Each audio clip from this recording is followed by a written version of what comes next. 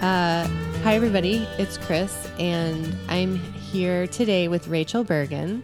She is a mom, a yoga teacher. She's many things. She does energy therapy, teaches meditation, and we are going to nerd out on talking about somatic experiencing and trauma and yoga and all those things.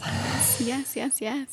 So we were just chatting about a new yoga training that you're starting. Can you tell me about that?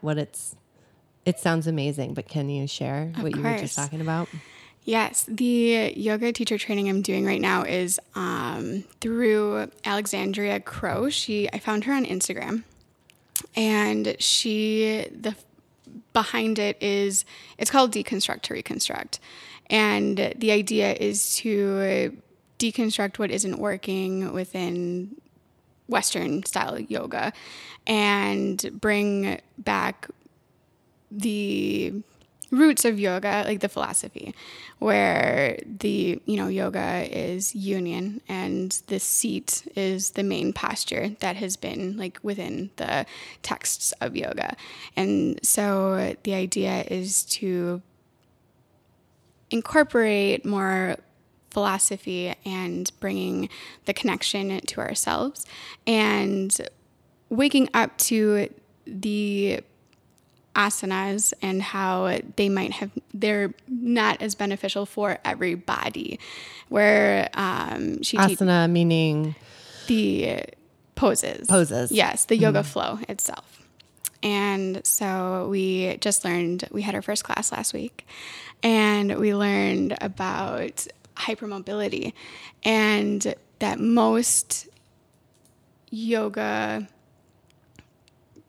practitioners, teachers, they fall in line with hypermobility. And she was discussing too about how these poses, like the full expression of poses, let's say, downward dog with your heels straight, and heels down to the ground, legs straight, are not made for the average range of mobility for our bodies, and they're more for the hypermobile body. And so recognizing that within ourselves and within our students, and how to bring it back to poses that are more doable and easier on our bodies. And yeah. This makes perfect sense to me because it feels like, the way that the Western mentality gets it all wrong. It's sort of we think we're getting it right by looking at someone doing downward dog on the cover of Yoga Journal, and we're like, well, I can do that. And then we think, oh, but my shoulders aren't as flexible, so I'm not doing it right. We think we have to match some outward example of something. Yes. And then as soon as we don't, we automatically think that it's a fault or a flaw of ours. Yes. Whereas I feel like the true, from what I was taught, the true spirit of yoga is it comes from within. And so your body should find the pose that's appropriate for you. And your pose might not look anything like that down dog. It might look like there's a chair involved or 12 pillows or however it is. It comes from within. Yes. And sort of intuitively directed. And the teacher is almost like a guide, but it's not like you have to match what they're doing. Right. Is that how you teach when can you talk a little bit too about your foundational training, like the one that you went overseas to study? Yes. My training, I went to India, Goa, India, for my yoga teacher training. And it was in Ashtanga, which is Ashtanga includes the 8 limbs. Like, so the spiritual, like philosophical part of Ashtanga includes the 8 limbs and the Yoga Sutras and that part of yoga. But it's also a 2.5 hour specific series of poses that your yoga practice consists of. And I really wasn't aware of that going into it. I just knew it talked about self-discipline. Like that was the main goal of, or purpose for Ashtanga yoga, like to train the mind and the body to align and communicate with each other. We also learned vinyasa flow as well. And so it was a combination of those two, like how to teach a flow class for Western yoga, because you can't teach Ashtanga. Ashtanga is a self-led series. Yes. Okay. Yes. And so you learn the asanas, the poses, from an Ashtanga teacher who will, I think, here they have like workshops, and they'll teach you in sections like the flow of them, and usually they have like cheat sheets and stuff like that, so then eventually you'll be able to self-guide yourself. When you were signing up for this, did you get an inner buzz of like, I know I meant to do this? Because some people would say, oh, well, this training is in India, and so automatically cross that off the list. That's not happening. Like, what made you say yes? Yeah, I had definitely had the opposite feeling.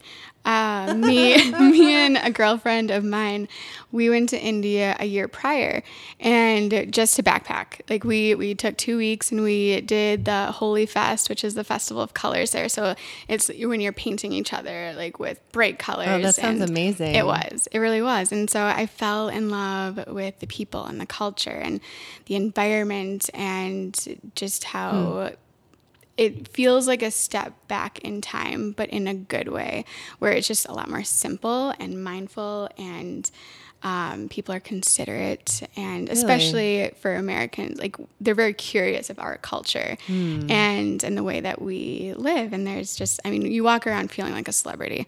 Like people want to take pictures and want to understand you more, and just a lot of questions.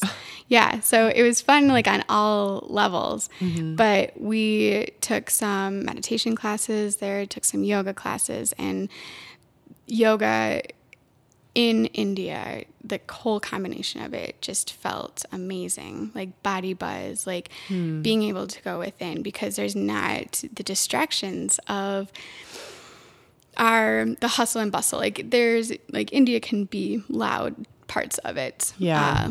But where we were up in the mountains, and and it was nice and personal, and I knew I wanted to know more about yoga.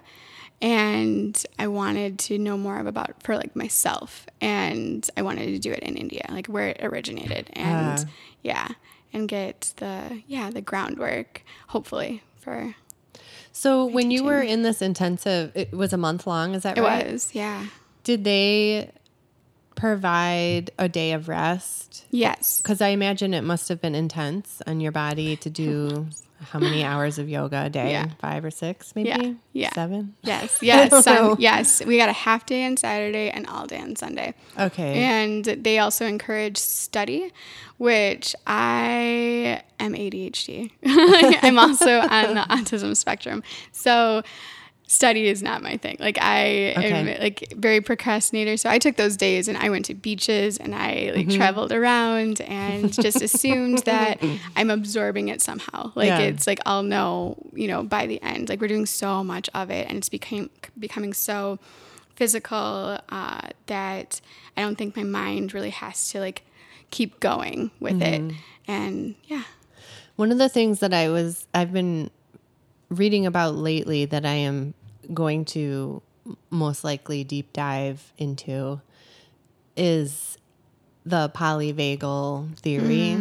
And so the yoga training that I went through here in Madison, the teacher, we talked about this a little bit last time I was here, but the teacher was basically instructing to teach yoga to the nervous system, and everything that you teach should be with the nervous system in mind at the core of everything. And as I'm reading about the polyvagal theory, which I don't even know if I can accurately define, but I will find a definition. I'm not going to hunt for one now, but I'll find it and I'll cut this part out and I'll put the definition at the beginning of this before we start talking probably. And I'm so struck by what strikes me about your training and what strikes me about the polyvagal theory is how that it's such a core construct of not just how I think when people think about the nervous system traditionally, they think fight or flight. Right. But they don't think about relationships with the world and with people and It gives me goosebumps. digestion and hearing and eyesight and like literally every system function because the cranial nerves are central to everything that happens in your body, literally, because it all passes through your brain.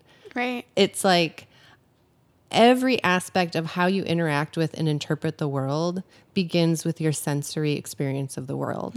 And so if you're sensing danger in the people around you, if that's ingrained at all from early trauma or just average childhood where you're at the mercy of the adults around you, and if you don't necessarily see the things the way that they see, or your worldview maybe doesn't match with theirs, and so it doesn't feel like a safe place to be you, that all gets sort of input into your nervous system and can affect your relationships forever, literally. And so until you address it. Right. So what I love about polyvagal theory is that you can retrain those outer relationships by retraining the nervous system. And to me, when I hear you talking about this place in India, it feels to me like it's not only you're learning yoga from the inside out, but you're also learning yoga from the outside in because it's like regulating you that way too. Yes.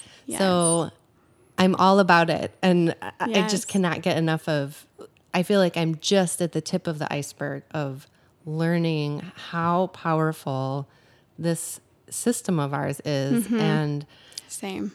Yeah. And understanding now, of course, I was going to ask you this question too.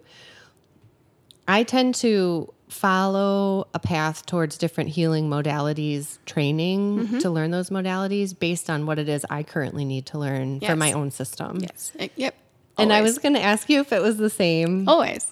Yeah. Always. That is if I'm not personally passionate about it, I can't do it. That's why college was a no-go for me because it was too overwhelming, like to just take general studies and maybe figure out like what you want to do. Like I hyper-focus on things and just go down the rabbit hole and want to, it's always personal of like, how can I understand myself better? How can I apply this better? And from an experiential standpoint, I think that's what makes the best teachers because then you are intuitive with it and you personally know it instead of teaching from a textbook or because your teacher has, said this and maybe it might, for me, it's really important to teach from experience because that's the only way I know. Yeah. Otherwise I feel like I'm making it up if I don't know it personally. So I think last time when we were talking, the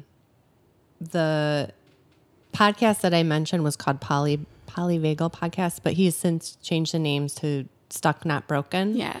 Which I really, really, really liked because going through, different healing traditions in my 20s and it's very much about healing and that, that model of you need healing, which is, and at the time was very comforting and wonderful. But the further on I get, then it makes me feel like, well, when am I whole? Yeah, and when am I endless? Yeah, it's endless. But I like this idea of just saying you're more stuck. There are parts of you that are stuck, and all you're doing is sort of helping them get unstuck. You're a whole person. There's nothing wrong with you. There's parts of you that get stuck in the past in trauma or memories or ways of looking at the world that served you then, but not now. And it's like a constant updating of the system. Yes. And I agree with you that the people that don't have the experiential, like visceral understanding of what it's like to have been really stuck in a trauma and not seen a way out, but then have like a treatment or a practice literally like lift 100 pounds off of them, and then they can move freely again, and then do their work from that inner knowing. It's so profound, and it makes such a huge difference than say like a doctor who's like, well, this is what's going to be right for you, right? And I know because I read it in this book, or just take this pill and this will help, right? Do whatever. Yeah. So it's not that I like poo-poo all of the amazing things that come from the Western tradition of medicine, but it feels like such a different model to work from. And I'm wondering, when you do, can you talk about some of the like energy work that you've done, or we talked a little about somatic experiencing. Can you talk a little bit about that? Because probably the people listening don't know what that is. Yes, I would love to. Somatic experiencing was that one of those light bulbs for me. When you talk about like learning about a practice or something that is like, holy cow, this is changing everything. It was somatic experiencing. And I started reading Peter Levine's Waking the Tiger book. And the reason I was attracted to this book when I was learning about my own complex PTSD. And so complex PTSD is from childhood trauma, and it's collective. And when we were talking about before, like things staying within your nervous system. And so learning about this, and, you know, he was talking about how talk therapy, which is very beneficial. I still have a therapist who I see every other week, and we talk about a lot of things, but it only can go so far with healing trauma because it's the mental state. Like it's not connecting anything physically. And so when I learned about somatic experiencing, which is healing the body from the trauma, and the idea is we have our body keeps a score, which is also Dr. Bessel van der Kolk, I believe. It is, yes. And he specifically talks about trauma, and one of the best medicines, quote unquote, is yoga, is body work. And so I'm getting off on a little bit of a tangent, but Peter Levine was in tangents. Great. Thank you. Thank you for following with me. Peter Levine was inspired by Dr. Bessel van der Kolk, and I think their practices have intermingled. But the idea is getting into our body, into right what we're talking about with yoga, and that inner awareness, like connecting that I am in control, that it is safe within my body. And so that is what trauma will do to our body, is if we're not aware of it, if we're not able to experience it physically, we feel unsafe. And that's when we go into the fight, flight, or freeze, or fawn, which is even like the totally frozen, play dead, I can't even move state, which I'm familiar, you might be with as well. And so somatic experiencing is the idea of gently allowing yourself to touch those places within your body. And so, for example, right now, my shoulders are always a trouble spot for me. And I hold a lot of tension, a lot of stress, the world, really. When I want to try to control everything and keep it all together, it'll show up in my shoulders. And so one of my somatic experiencing practices is finding somewhere neutral within my body. So let's say my hand, it's my left shoulder that's feeling discomfort. I'll find a neutral place like in my hand, and I'll start being aware of moving up my arm and sensing like, where do I start feeling the tension? Like, where's the edge? Yes, playing with the edge instead of going directly to the source of my shoulder and be like, oh my gosh, this hurts too much, and I can't take it anymore, so I pop out. Oh, right. So the idea is to gently address it and come into it, and just sit with it for a few seconds, maybe 30 seconds, not even, and just be like, oh, okay. And you can come back out and be like, all right, that wasn't too bad. Like I survived. It wasn't as scary as I thought it was. Because for me, sometimes looking at my trauma, I mean, it looks like this dark monster that I'm terrified to even look at. I feel like it would just take me over if I did. Yeah. And so with this gentle approach where I'm guiding myself, like I'm in control and it's not somebody else, like, right, the somatic experiencing, in my experience, has been very personal. It can also be self-guided. There's definitely somatic experiencing practitioners. But yeah, so recognizing it, coming in a little bit, and I think they call it titration, where it's coming in and out of it and allowing yourself maybe to sit a little bit more. And yeah, and that's... Do you find then that the area that you're nervous about looking at or feeling into transforms? It does. And it's even doing it right now. My shoulder, even just by, sometimes it's simply like, all I'll do is say like, hello to my shoulder pain. Like, hey, like, I see you. And even right now, like, I feel like, I mean, I'm getting tingles, like goosebumps. Like, it is like, it just wants to be seen. Yeah. And whatever it is. And it doesn't even have, like, for me, my fear was like, what if I start remembering all these things? What if, like, you know, I get lost in the emotions and all this stuff? And what I've learned personally with somatic experiencing is it's just a feeling. Like, it's the feeling that needs to be expressed. It's the feeling that needs to be looked at and allowed to move through. Because that's what I've understood is the reason we have trauma is because whatever happened to us, whatever traumatic event, be it in childhood or a larger event, like when I was 24, I was in a motorcycle accident and it took my father's life. I was on the back with him and I was, almost died as well. And so these big events, like, if we aren't able to discharge that in person, like while it's happening, which, in that situation, like it's not even possible. Yeah.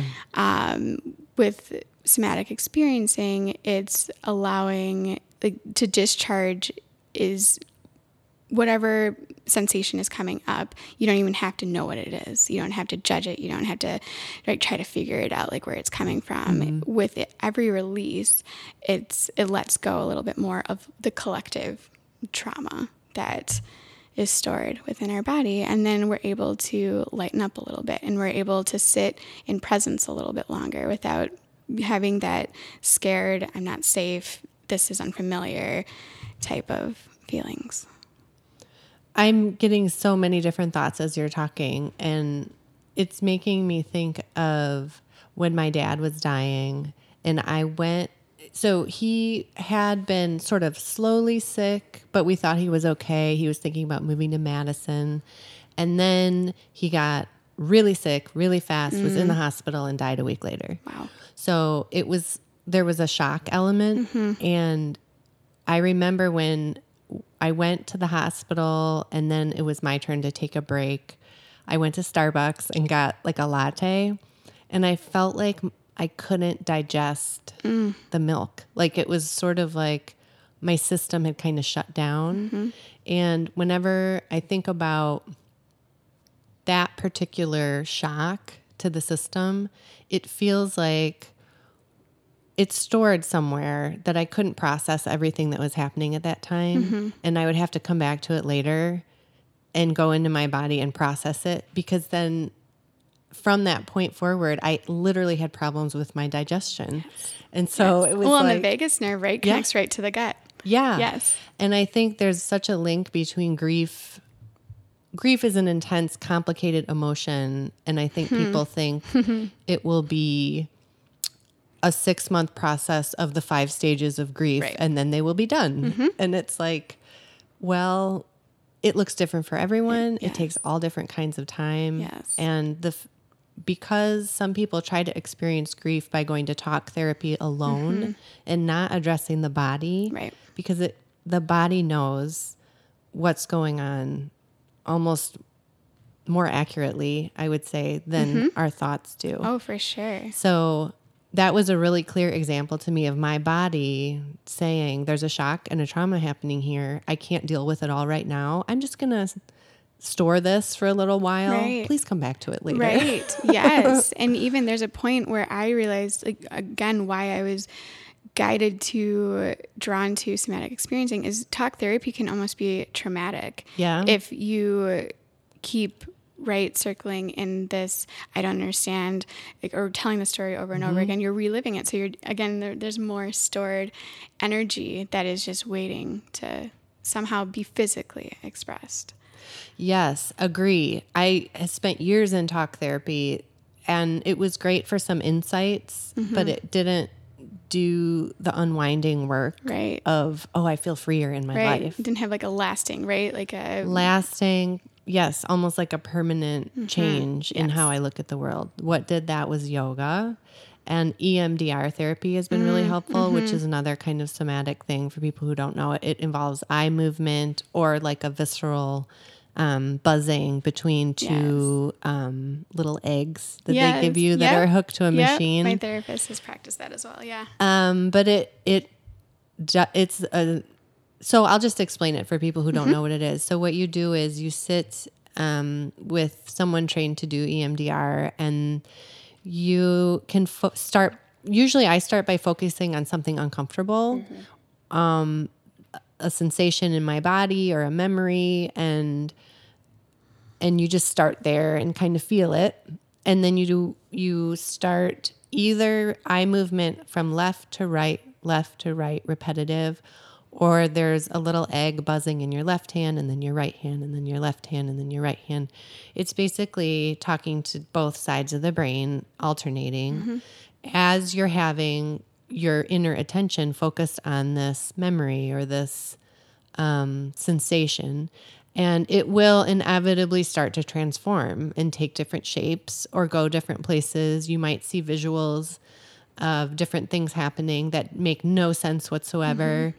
And it's just about letting your body kind of guide itself through unwinding all these things that it has stored for you. And so I've been doing that. Well, she went on maternity leave a couple months ago, but I was doing it once a week, and it was because it worked. Yes. It works. Yes. And there's so many different ways to access. I'm finding, like you said, yoga does it. I would say if you have even the slightest bit of attention on your intuitive self when you do yoga, great. That's key. And that's because yoga is an umbrella, right? Like it is, I'm going to go do a yoga flow or power yoga. Or I know for me and others that I've spoke with, it's like some people describe it as an escape instead of going in and looking at the uncomfortable.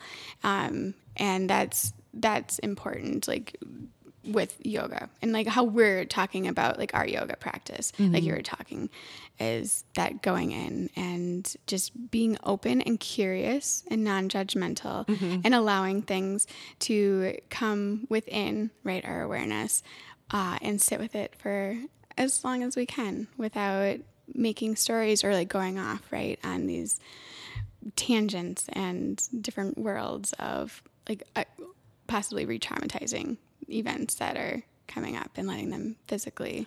Yeah. And sometimes yoga can bring out, I remember I had one experience in training where we were doing some variation of like Happy Baby. So you're on your back and you're holding onto your own feet, and essentially you feel very exposed in your like genital nether region area because it's facing up. Right. And so I had this huge emotional sort of release that I waited until the class was almost over. It was like 15 minutes left. I left. I cried for like an hour. Yeah. And then I came back into class and I was all geeked. I'm like, you guys, I had the best emotional release ever from that. I felt so vulnerable that I remembered this time in childhood that blah, blah, blah, blah, blah. And yes, because I feel so good. Every flow I had like in India, I cried in Shavasana every single time. I'm not kidding. I was known as the one, like, I just be like, and like sometimes my, like, you know, my other friends would just reach out, hold my hand. And that's nice. yeah, but each one it's giving, when we give ourselves permission to, you know, do that kind of work, and inevitably, if we want to or not. And that's like, yoga works regardless of your take, like your view on it. When you're doing that kind of body work, it's going to bring up. It may. But you're right. If you give yourself permission is the key word, Yes. because I feel like that's part of why people are really missing, or I know I am missing, yoga studios right now that are fully open and functional, because it's a safe place. Generally, it's a safe place to come together and be held for those things to happen. And sometimes when people are alone in their own homes, and if their home isn't providing that safe little nest, then they can't let go of some of these trapped things that are in there, and their yoga practice feels totally different because they're not in that container of feeling held in a safe way. Right. So I'm feeling a huge difference with that. And I would definitely encourage anyone who's listening to find like a space, even if every time you walk on your yoga mat, it feels like this is my safe rectangle. And for the time that I'm on this mat, I can let it all go. Yes. Whatever it is. In Western society, super tough, I think, for people to give themselves permission to look ugly because they're ugly when they cry, or oh my gosh, to make funny noises, or whatever it is. Yes. I was at this training for myofascial therapy with John Barnes down in Florida last year. And, well, I guess it was this year. It was early January, before all the kind of chaos started with travel restrictions and stuff. And the body work there is quite gentle, but it works directly on the fascia and the connective tissue. And he kind of encourages everyone to feel like it's a safe space and they can let go. And so the dramatic releases happening were so extreme that if you had just walked in off the street, you would think it was like a loony bin or something, because people were wailing and contorting their bodies, sort of bringing their bodies into positions that I can relate to that. that their body needed to do. I'm sure too. And one of the things he talked about, which I'm sure you're familiar with, is like, if your body, let's say in utero, your mom fell and your body was in a specific position when she fell, and there's like a trauma held from that. So as you're 50 years later, as you're getting body work on a table, and it's this particular kind of body work where you feel safe, your body might go to that position that you had in utero to just help release it by finding that original place. And so, but for people who are unfamiliar, they're like, have I lost my mind? Right. So anybody that's doing yoga or is entertaining the idea of getting this kind of body work, that's all kind of part of I feel like it kind of is fun, because then you start to see, what does my body need to do? Right. And it reminds me of that, you didn't call it ecstatic dance. What did you call it? This sort of intuitive dance stuff? Yes. I don't even remember. Was that part of your training? Yes, it was. Yeah, it was one of the funnest parts. Can you explain what that is? Yes, I would love to. Okay. Oh my gosh. It was probably it was my favorite part of our yoga teacher training. And it was, so we were put off into two groups. We were the tulips, and then there was the lotus.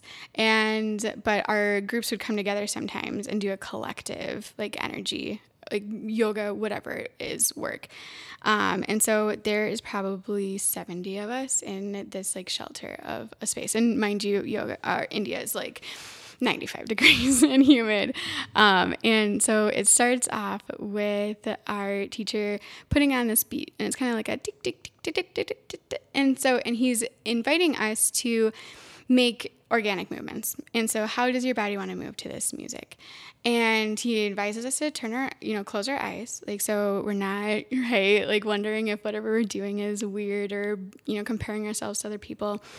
And then he'll pause it. And we will feel our body, like how did that movement feel? And then you kind of feel tingly and you can feel the movement like within your limbs. And so then it evolves into like having your eyes open and moving. Then it evolves into moving around the classroom and people by this time, people's arms are starting to move overhead and their legs, and where does your body want to move? And it's so different. Some people are going really fast, some people are going really slow. And at this point is when our teacher introduces, when at the pause, to scream.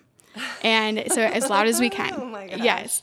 And so to bring out now our voice, and that itself is giving me goosebumps. Because again, like our body remembers those things. We can just go back in memory and feel like this, experience, which is so wild.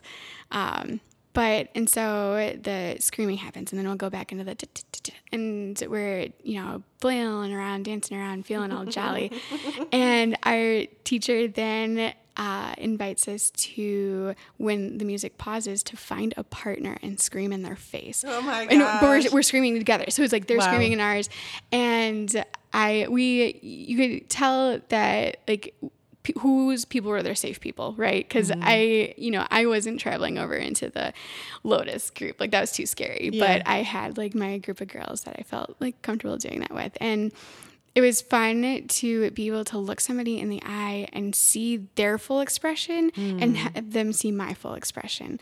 And this vulnerability and this openness and this it was cathartic. Like it was just wow, like an experience to share with somebody and let go of everything it felt like, and be present and like with the connection of the mind and the body and this event with other people. Like community is, I think that's what's so hard right now about what we're in with COVID-19 is the lack of community and touch and as simple as a hug, right? Like this energy that is vital for our human makeup. Yeah. And not having, like you were saying about studios, and it's really hard to have self-discipline for ourselves to, go into this very healing practice and give ourselves the space that we need, because it's a lot easier when you have the energy of other people also doing the same thing, because that just, right, it just multiplies and makes it feel like home, like a place that you're safe to explore. It's permission too. Yeah. It's like a unspoken permission. Right. But use options. I assume too, I'm guessing that at the beginning there's sort of a,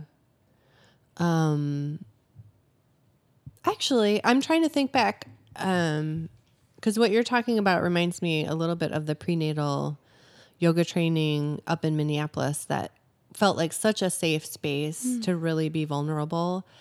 But I was trying to remember if in the beginning there was any kind of spoken or unspoken agreement of like, this is a safe space. And she did. She went over some basic guidelines, like sort of, I should ask her. Her name's Sarah Longacre, and her place is called Bluma. And it is a really safe space for people who are pregnant and postpartum and raising young kids to go and be themselves and be messy and let it all hang out, basically. Yes. But because I'm finding that the concept of sacred space and knowing that something is a container for you where you're going to be safe is so critical to letting that happen. And I don't know if you find that even when you're like working on people one-on-one, that they know when they're on your table. Mm-hmm. How do you convey that to them? Do they just know because they can feel your heart, or do you put it in words? That is a good question. I usually begin my energy practices. So in my space, I will, which is in my living room we're looking at right now. I'll draw the blinds and I'll light candles and I'll light a little bit of incense. And so I'm already creating energetically and sensually an environment that it feels safe, that is nurturing. And then the client will come in and we'll talk about what's going on. And I think active listening is another component that helps them feel safe. And I'm, mirroring back like what they're feeling and how they are in this moment. And then when they get on the table, I let them know exactly what I'm going to be doing. And so there's no surprises. There's, from head to toe, like where my hands will be. And I start with mindful breathing with them. And so I'll guide them into, taking deep breaths, and I'll put a little bit of pressure on their shoulder and help ground them and welcome them into the present moment, inviting them that, if anything comes up like colors or memories or scents or, messages, whatnot, sensations in the body, that you're safe. Yes, and that if at any time you need me to stop, like that is okay. If you like to talk about anything, that like they are in control. Like they have total control of the situation and the session. And and then we go right into it. And that's how I usually set up my space.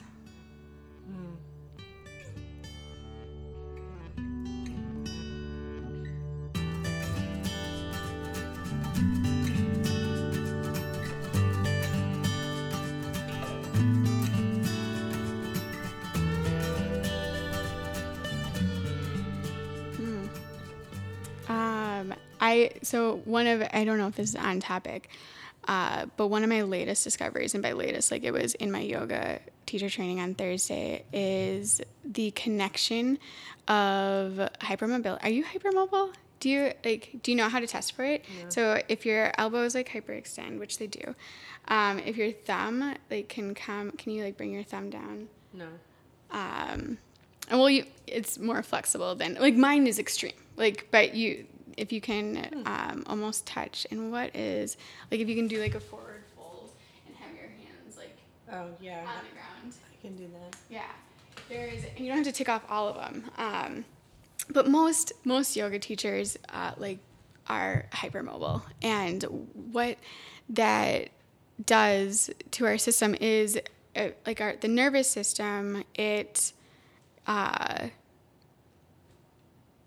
will tell us like when our joint is gone too far. So the nervous system will be like, whoa, like come back, like this is too much, this isn't good for you. And so with hypermobility, because we can hyperextend and all of our joints, like shoulders, elbows, wrists, knees, everything, our nervous system, there is no communication of whoa, that's too much. And so it just automatically sets us into like anxiety and in this like fight, flight, freeze mode of like always on, because our body is not properly communicating. It is, but it's on a level like where if somebody else was to go too far, they would literally feel it, right? Like it would be like, nope, right, that's as far as my joint can go, like because their tendons and their ligaments and muscles can only allow them to go. But with hypermobility, all of our stuff is looser. And so, and that's where the connection and the communication. And so for me, I recently was diagnosed on the autism spectrum, and ADHD, the symptoms overlap, but it's all about the nervous system. Oh. And so it's sensory, like really sensitive to sounds, sights, just hyper aware of everything. And the energy it takes to focus, and executive functioning is really difficult. But social interaction is really difficult. And so I had a light bulb moment when she's talking about hypermobility and the communication it has with our nervous system and back and forth, and thinking oh my gosh, is this why are a lot of autistic or neurodivergent, because there's also OCD and it's a spectrum. If hypermobility is a characteristic, and sure as shit it is, it is a thing within it, that it's what comes with your makeup, why I will not be able to get rid of it but with yoga and learning about hyperextension, and like when my body, like I have to be so mindful of my poses. And like, for instance, like pigeon, like what feels really good for me is actually I'm doing a lot of harm to my body, because it can stretch there, it can go there, but it's not good for my body too. And so where people like might have like an emotional release and, you know, because of our hips and feel a nice stretch, like I don't feel any stretch because it's already stretched. And so that's what's kind of waking me up to having to be knowledgeable of anatomy and knowing my body and where its limits are. And I have to mindfully pay attention to that instead of just letting it go wherever it wants to go. Because I always have lower back pain. My shoulders are always hurting from any, like just simple downward dog. Like they just don't have anywhere to go. Like, or they have everywhere to go.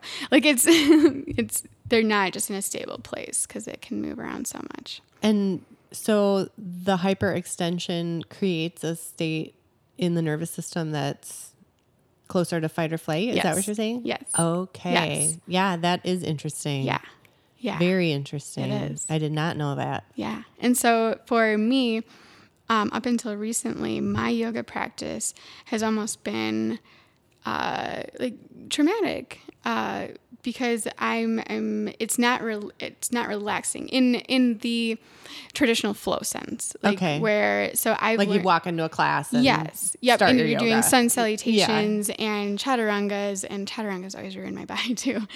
And so I've had to create my own intuitive flow. And by knowing my body enough, it is very slow. It is very, it's not like mirrored in any way. Like, you know, I'm doing this side, so now I got to do this side. It's like my body, the joints are different. Like my right arm is different than my left arm. My right foot is different than my left foot. And so my practice is being curious of what feels good for my body and what my body needs in this moment. Yeah. And that is hopefully, that is what I want to be teaching as well. I want to be able to teach a class they don't have to look like everybody. They don't have to, right? Like we're not going to be like up, down, here, like left, right, but to encourage intuitive movement, and like inviting them in not necessarily like a traditional pose. But just, like getting familiar with their body and their joints and how they move. And what would you say to someone? Because I know some people who they know they have trauma. They don't want to look at it with a therapist, but they also don't want to live with it sort of anchoring them to the past. So how would you start, or what would you advise for someone like that who wants to begin, but they're afraid if they take one step that they'll fall into it and they won't get out? Oh, that's a big question. It is so big. And great. That's such a good question. Because unfortunately, it's not one thing, right? It's not like a snap, like, and where like, boom, like we can jump in. For me, it has been honestly, connection with other people. And so we live right with the World Wide Web. And one of the things with the COVID-19 that's happened is like we're inside, and so we have to get creative. Like, how can we socialize, creatively and find connection creatively? And so what I started doing was like when I read books like, Peter Levine, and I learn about somatic experiencing, I go to the hashtag like on Instagram, and I'm like, okay, hashtag somatic experiencing. What are other people talking about? What are other people experiencing? And then I'm like, oh my gosh, I see myself there. I see myself here. I see myself there. And then, kind of play around with, well, if that worked for her, maybe this might work for me.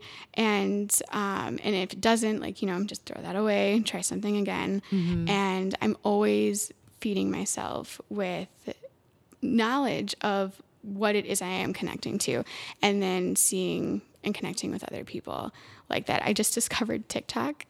And I know I had a YouTube. I'm like, how do you, I'm not a I don't TikTok. I don't TikTok. I don't what's the proper verb? I don't do TikTok. I don't use know. TikTok. I don't know. I don't TikTok. Right. I don't TikTok. Yes. I think that's it. I don't TikTok. But it's, it's taking these, platforms and using it to my benefit. So TikTok is, yes, definitely a younger generation kids. I mean, you can find anything on TikTok. It's crazy. It's people just doing whatever they want to do. But you can simplify it and condense it into hashtags. And so when I found out hashtags for, autistic spectrum disorder and ADHD and neurodiversity and yoga, and so I can get my little bunch that I want to be looking at, and then see like what other people, and like it, especially in the neurodiversity with the autism spectrum and ADHD, like it's inspiring for me to be able to be like, okay, I can express myself and allow myself to be what it is without having to think that, because one of the things about autism is masking and learning how to be because of how other people are being. So I'm going to chameleon. I'm really good at that. Like I can walk into a room and be like, okay, this is what people are doing. This is how they're acting.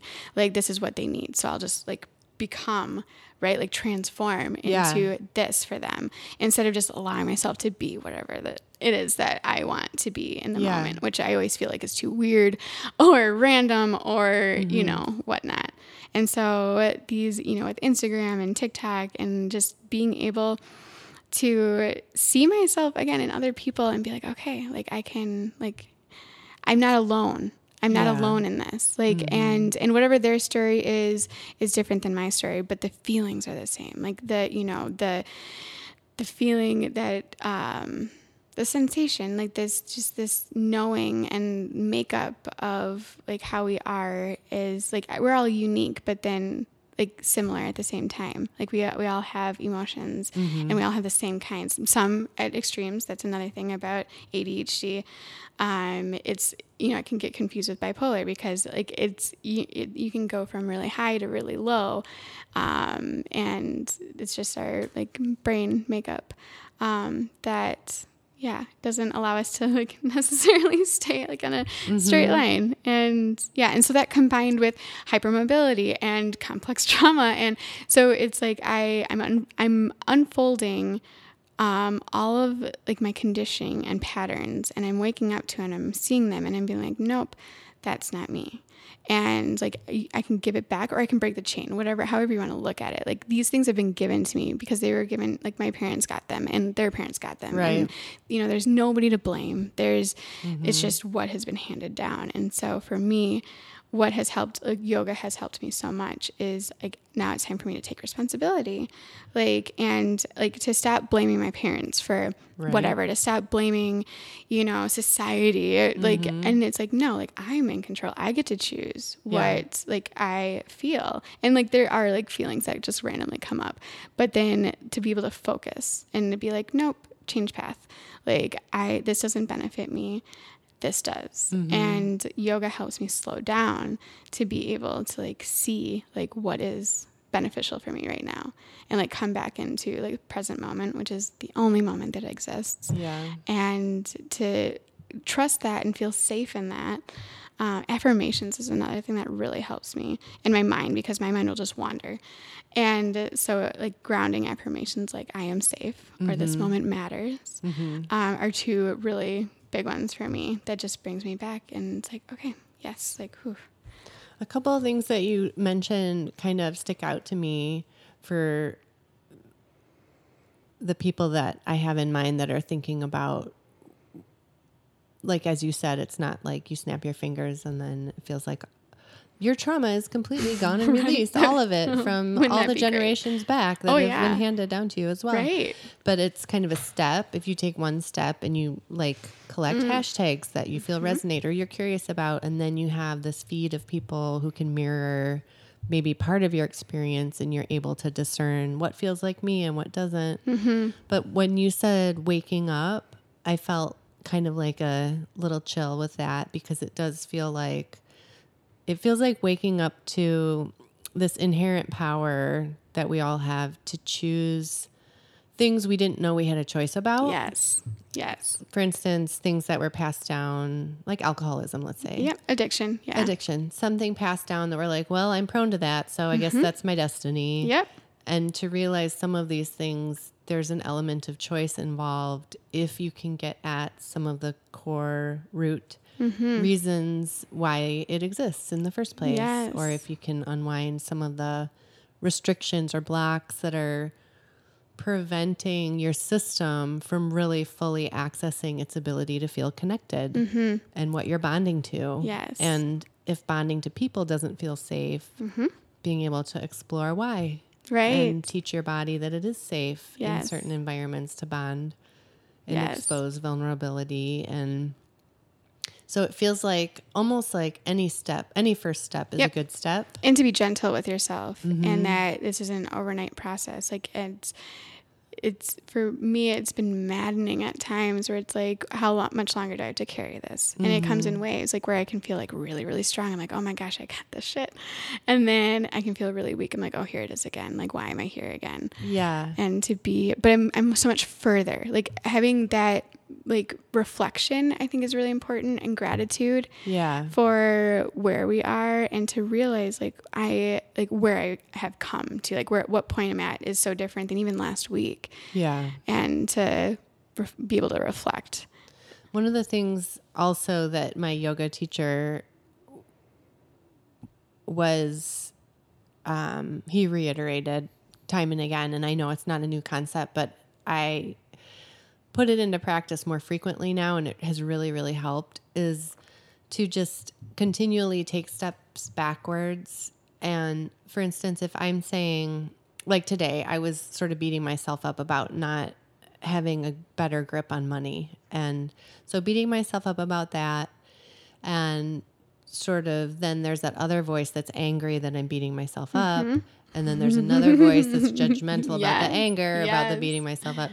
And basically to take all of that and kind of imagine it together and to remove yourself one step backwards from it and say, can I be okay with not being okay? I'm not okay that I'm not great with money. Can I be okay with I'm not great? Or can I be okay with not being okay with that? Yes. And if not, then it's like, can I be okay with not being okay with not being okay with that I'm not great with money? Yes. And you just keep going until there's a part of you, and there always is a part of you that's okay with it. Right. And because there's always that love and acceptance there. It's just like backing far enough out of the kind of ego mind to say, oh, there's that place. I'm really okay with it. Yeah. And I know I'm choosing different things. And it's easier to rest in that place. The way that I generally get to that place is through meditation. But having a really good body worker has also helped come to that place of peace. And you're like, I didn't even know this place existed. Yes. It's really fun to work with people that have never had energy work or who have never had nurturing body work. Yes. It's sort of, they're like, I didn't even know this was in me. Yep. And it's like, it is. I know, right? It is. And it is so fun to witness that, because for every time that like I work with someone who hasn't had Reiki, and because Reiki, like I'm at a good point with it now, but I've had such a back and forth with it because it is mind boggling. Like it doesn't, mentally you can't make sense of it, but it's experientially true. And so I always get a little nervous, like when I'm working with somebody new, I'm like, oh, is this going to quote unquote work? Like, is this going to, right? Like have its effect?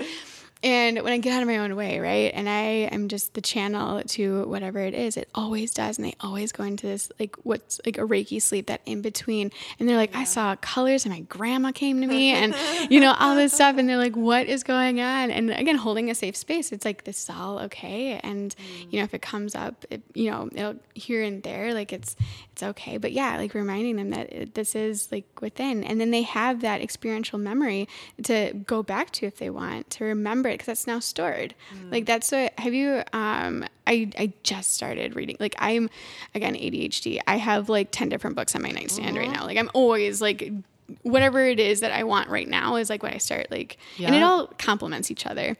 but neuroplasticity, yes, and how we can literally rewire our brain by, consciously making different choices, and then sitting in that choice, recognizing that choice long enough, and not just in a moment, but with yoga or body work or meditation, and then it becomes a new pathway. It's amazing. Yeah, it is. So we're not stuck.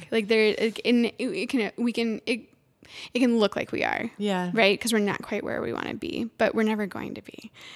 We're always, remembering more about ourselves, and it's going to be a continuous journey throughout this lifetime, and to be more curious about it and in learning ourselves and what it is that we have to process and let go of. One of the things you were talking about with taking responsibility, I feel like there's some meditations that I do that kind of focus on reparenting the inner child. Mm-hmm. And if people are listening and you don't know what that means, it basically means each of us as children got whatever we got emotionally from the people who raised us. And inevitably, some things get missed, or a lot of things get missed. Yes. And so as an adult, people sometimes get stuck into thinking, well, I'll never be able to feel secure because my parents didn't love me.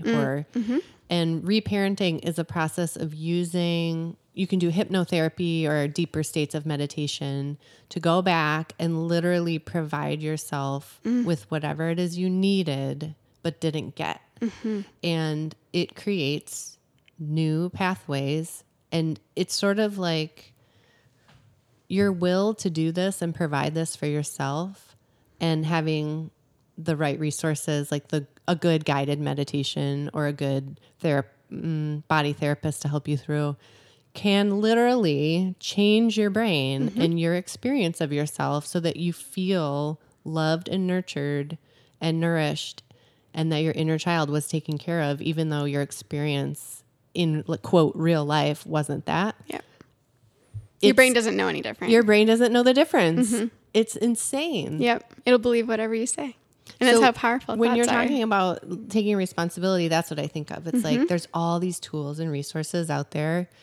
And I feel like part of what I am supposed to be doing is to help spread the word. Yes. I'm not an expert on any of them, but just to let people know, hey, there's stuff out there that can really help if you're uncomfortable in any arena of your life. Yes. Literally, there is so much out there right now that can be helpful, even just for daily comfort. Because I think a lot of people are getting really uncomfortable. Oh, yeah. Oh, the times we are in. And that's where I feel like it's time for me to be stepping up too, is because of this. I don't know if you want to call it specialized, but in trauma, that's what I've been working on for the past 6 years is trauma. And we're all experientially having a traumatic experience at the same time. I mean, the whole world is experiencing this. And so that energy, right, is, it's heavy. We're all feeling it. And so, yes, I think it's so important for us to share whatever it is we have, right? It doesn't have to be perfect. And that's what I'm trying to get through is I'm not an quote unquote expert, but I do have quite a bit of knowledge. And to if that's helpful, if it's just a little bit helpful. And I've been having conversations with some family and friends, and they're like, you help me so much. You help me understand myself and why I feel the way I do. And it's starting to click. I'm starting to get validation, if you will, that okay, I need to be expanding. This is important, for others to know, and that there are options. And I think, I'm in more of, I'm 33 and the millennial generation that gets such a bad rap, but I'm more open to self-help. That's all I've ever read. I've never, it doesn't even interest me to read a fiction novel. I don't. No Nora Roberts for you. No.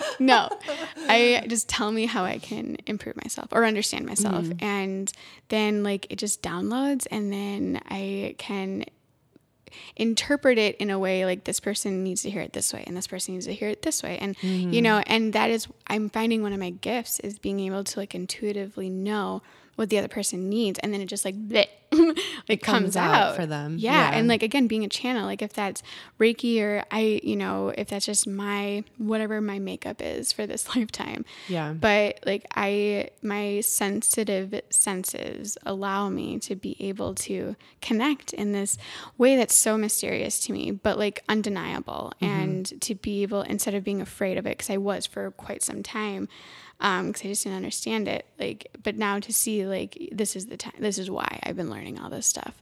Like, this is why I've been healing myself. Or, you know, I don't like the word healing because that makes it seem like we're broken, like that, you know, we need fixing, but there's not a better word. Yeah. Right. Exactly. Yes. And so thank you. That's, yes, people can relate to like what that is. I totally get what you're saying. I think part of growing up empathic and being so sensitive and so attuned to others and being a shapeshifter and really being able to shift based on the company that you're in then does translate later. As you said, it's sort of like, because you've done your own healing work, I can relate to this. And some of my yoga teachers have talked about this too. If you understand what it feels like to be fully embodied to the point where you've come, and then you can feel it energetically and in your senses, and then you are in the presence of someone who maybe is a little off in one particular part of their energy body, or it's not something you can necessarily draw on a piece of paper, right, but your sense of it is there. And because you've already done the work yourself, it's like you can say just that right thing to sort of expand that part of them, or ask the right question so that they're drawing that attention onto that part themselves. Yes. I totally get what you're saying. Thank you. Yeah. Yes. And it does feel like, oh, that's why my history looks like it does, because now I can do this. Exactly. Like where it's a gift. Like it didn't feel like it in the moment. And there's still, so much like, but to be able to be like, okay, this is why. This is why. Yeah. And to be thankful, grateful like that, you know, and that's a hard step is like, I think you don't even need to forgive, because some things for me in my past, like, are just not, I can't, like that word, like what I've attached to that word, I don't, you know, I'm working on that still, but to be grateful that it's provided me this awareness that I can now use, and that's beneficial. Like I've transformed it. Like I'm not passing that on. Yeah. Like I'm not, this is no more. This stops here with me. Yeah. Yes. Yeah. Yeah. It's pretty powerful. It's 11 o'clock. That went by so fast. Is there anything you want to say? Do you have a website or something? Yes, I do. Okay. I'm just in the beginning of kind of creating my platform. Nice. Yeah, but my website is Hey Yogi Mama, like HEY. Hey Yogi Mama. Hey Yogi Mama. Yes. And so it's Hey Yogi Mama, MAMA. .com, and then I'm also on Instagram, and it's hey.yogi.mama. Oh, I love that. Yeah. Okay. Yeah. So I'm just starting to build. I just put my first blog out on it, and I'm also on me and a good friend of mine, Pete Calgaro, we started a group called Into the Unknown. Ooh. And we just released our first track on Spotify. Oh. And it's We Are One. That sounds really nice. And it's a spoken word poem. That it just came to me like in March, like when all of this started happening. And and then my friend Pete put music to it, and we just started. Yeah. That sounds awesome. Yeah. So if you want to check that out, Into the Unknown on Spotify. Yeah. Oh, wow. Well, thanks for talking today. I feel like this is part 1 of 12. Yes, I would. There's so much more to talk about. So much more. Yes, I love it. I love it so much. Thank you so much for having me. Of course. Yeah, this has been a pleasure.